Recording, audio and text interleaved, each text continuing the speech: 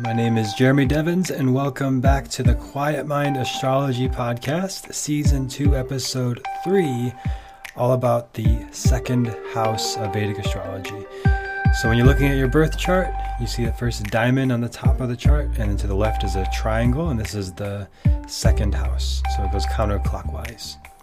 What is the second house all about? Well, we'll talk about it in just a moment. This episode is brought to you by the free guide to the houses, so you can follow along and take notes with this if you want, or you can just listen as well. You can come back later and take notes. But that's at quietmind.yoga/houses.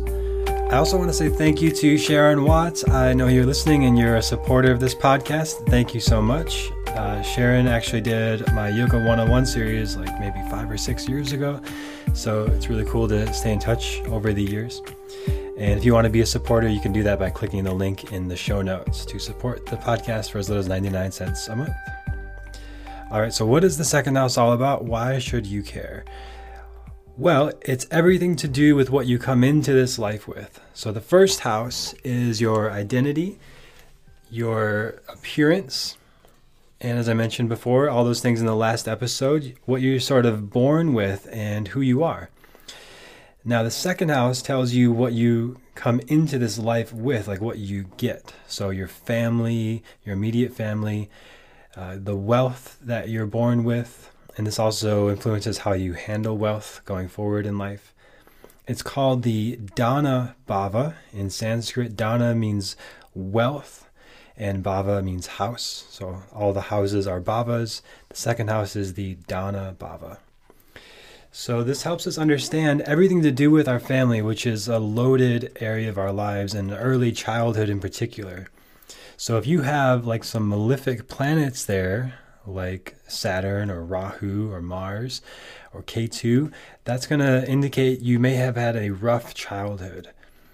And it can also indicate that your voice was not fully expressed, because the second house represents your face and like the lower part of your face in particular. So the mouth, the neck, what comes in and out of the mouth, as I mentioned in the last episode, our speech, our communication, how we express ourselves through our voice.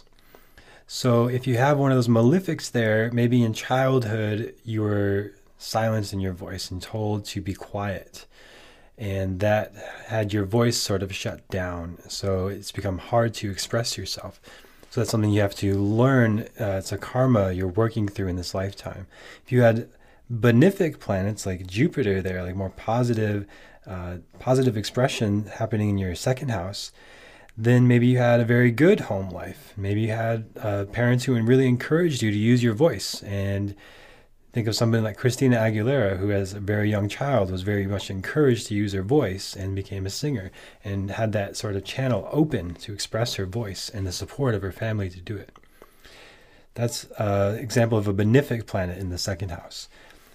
So you might have a lot of positive wealth assets from the family growing up, like inheritance or just having good financial foundation, like maybe your parents paid for you to go to college later, they saved up money for you in early childhood. But if you had the malefics there, you might not have had any of that. Maybe no finances, no inheritance, nothing from the family, no gains from the family, no wealth from the family. And there's some other area of your chart you might look at to find where you would find that wealth. For example, if you had like Saturn here, Saturn is all about slow, patience, discipline, a long time for things to happen. So rewards over a long period of time.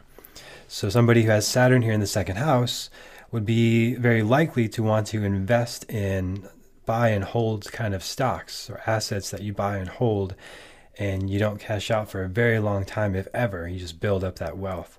So that Saturn, that slow aspect on the assets, the house of the wealth and assets, could bring wealth and prosperity over a long period of time through investments.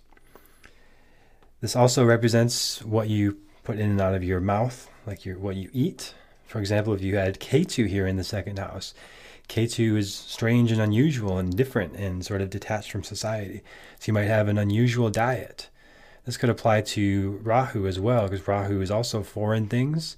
It's a little unusual, and you might have an unusual diet. You might like foreign foods a lot if you have Rahu here in the second house. Or if you have, again, Ketu there, you might have a very sort of unusual voice. And people might comment on your voice. So if something stands out about somebody's voice, you want to look at what's happening in the second house. That's going to give you an indication. So this is also representing how you present your face. So like if you wear glasses or makeup or any sort of accoutrement on your face. I think of the Mitch Hedberg joke where he talks about the guy with a lot of cranial accessories. If you don't know that joke, I'm not going to try to explain it now, but it's a good one if you're looking for something to laugh at this weekend. You can look up Mitch Hedberg videos. So this is the second house represents that, what you put on your face. Your cranial accessories.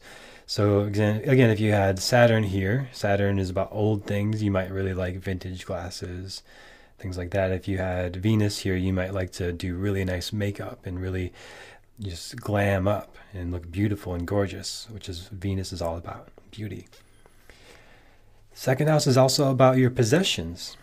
So if you had Rahu here, for example, Rahu is obsession. You might get obsessive and controlling about your possessions and feel like you have to have them and you have to have more and you can't let them go. Or to the other extreme would be Ketu there. Ketu is always opposite of Rahu. You might be detached from possessions and just be like, I don't need it. Just, give it away. Not worried about possessions, more interested in spirituality. So that is just what you have. You can see a lot of that from the second house as well.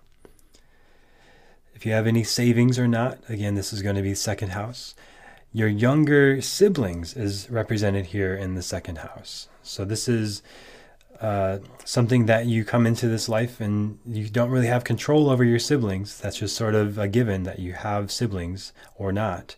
And the second house will indicate that. So if you had Mercury here in the second house, that would indicate like in your childhood you were very communicative. And maybe if you have younger siblings, they were very talkative. And especially if you had, say, Venus there or Jupiter there might be a lot of, like if it's Venus, you might have a lot of connection and intimacy with your younger siblings where you really get to know each other and you feel like a real connection there through communication. Or if it's Jupiter, like maybe you're a teacher to your younger siblings. This also indicates your ability to earn in this lifetime. So if you had, say, Mars here, you're probably going to be very ambitious and driven to work hard and earn your income. As opposed to like Ketu here, you're going to be maybe sort of detached from that. Or if you had, say, like a debilitated planet here, you might feel like more detached from earning.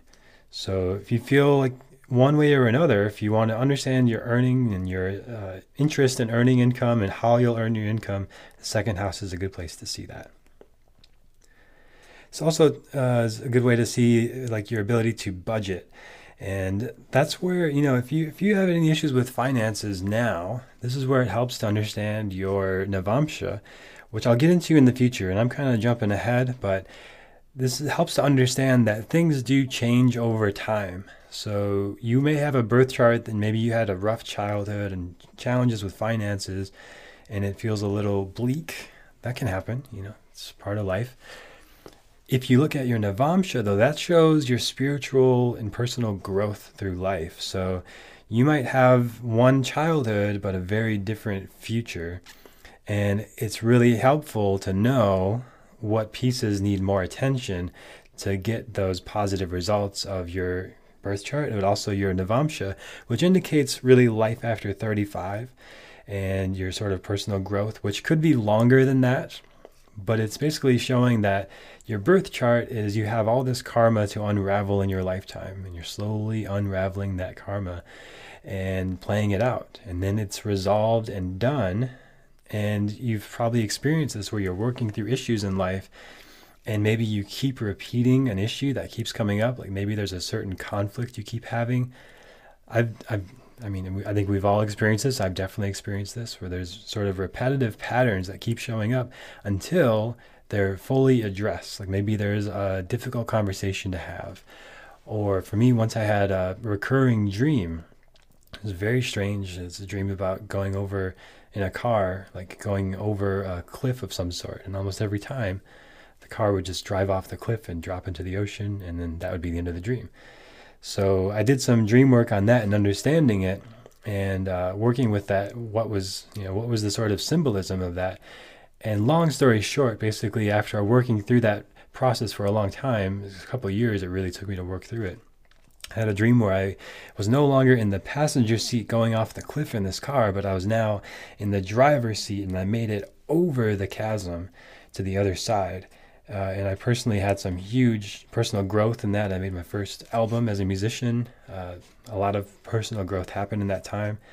And then I never had that dream again, and the issue was resolved. That karma was resolved and hasn't come up again. I haven't had that dream or anything like it since. So in that same way, you might have your own personal issues or something that's repetitively happening, and it could be to do with your family, because this is a really common area where things can get stuck. Your finances, another really challenging area. And this is all like early childhood stuff. This is early developmental stuff. So it can really be deeply ingrained in us and leave major impressions on our psyche. So again, if you're working with this stuff, it's very important that you do have some support. You go into it. Maybe you're working with a therapist or a life coach, or I've worked with the yoga teachers, whatever. I've worked with astrologers and coaches. So whatever works for you, you want to actually work into these issues and these karmas, especially this early childhood stuff, to get through it, to get to the other side. And that's where the Navamsha, like your spiritual growth, you can really start to see those transitions. And some people might actually have the same, very similar charts, the birth chart to their spiritual progression chart. And maybe it's all about their whole lifetime they're working through these things, or maybe it's just a slower process, or maybe it's not as intense or deep for them. Other people, it could be a little more intense. It could be a little more focused on transformation in this lifetime. And it could be a completely 180 from who you are in early childhood in your birth chart to who you are in your Navamsha in your later in life. But again, I'll cover that in the future. I just wanted to bring it up a little bit here because we're talking about early childhood, and this is really some deep stuff for a lot of people. So this also shows you where your bad habits and vices might be, because this is all that early childhood developmental stuff. So you want to make sure that you're working through this stuff. When stuff comes up, like repetitively especially, that's the goal. That's the stuff you really want to look at. I hope this is helpful for understanding the second house. And if you have any questions, you can email me at jeremydevins@gmail.com. You can schedule a reading there if you want to know more about your second house and your own childhood, your finances, and your ability to earn, and how this all might show up for you. And I'm really grateful for you listening. Again, you can go to quietmind.yoga/houses to get the guide to the houses and this little sheet that you can fill out to take notes and reference and memorize this stuff, right? So for me, I'm always learning something new every day with Vedic astrology. It's massive, and I don't feel like there's any end in sight for me to learn from this stuff. So if you're like me and you like to learn this stuff, you can go to quietmind.yoga/houses, get that free guide. And if you want to support this podcast, you can click the link in the show notes to pay as little as 99 cents a month to get these free astrology teachings. All right, so thank you for listening, and have a great week. Next week, we'll be talking all about the third house, which is really all about your courage, your willpower, your determination, and your ability to communicate through your hands, through your words, through business. So this is very important to understand for your ability to communicate and work in business, and your ability to get things done and stick with things and have willpower, and maybe what blocks your willpower. So we'll talk about that on the next episode, all about the third house in Vedic astrology.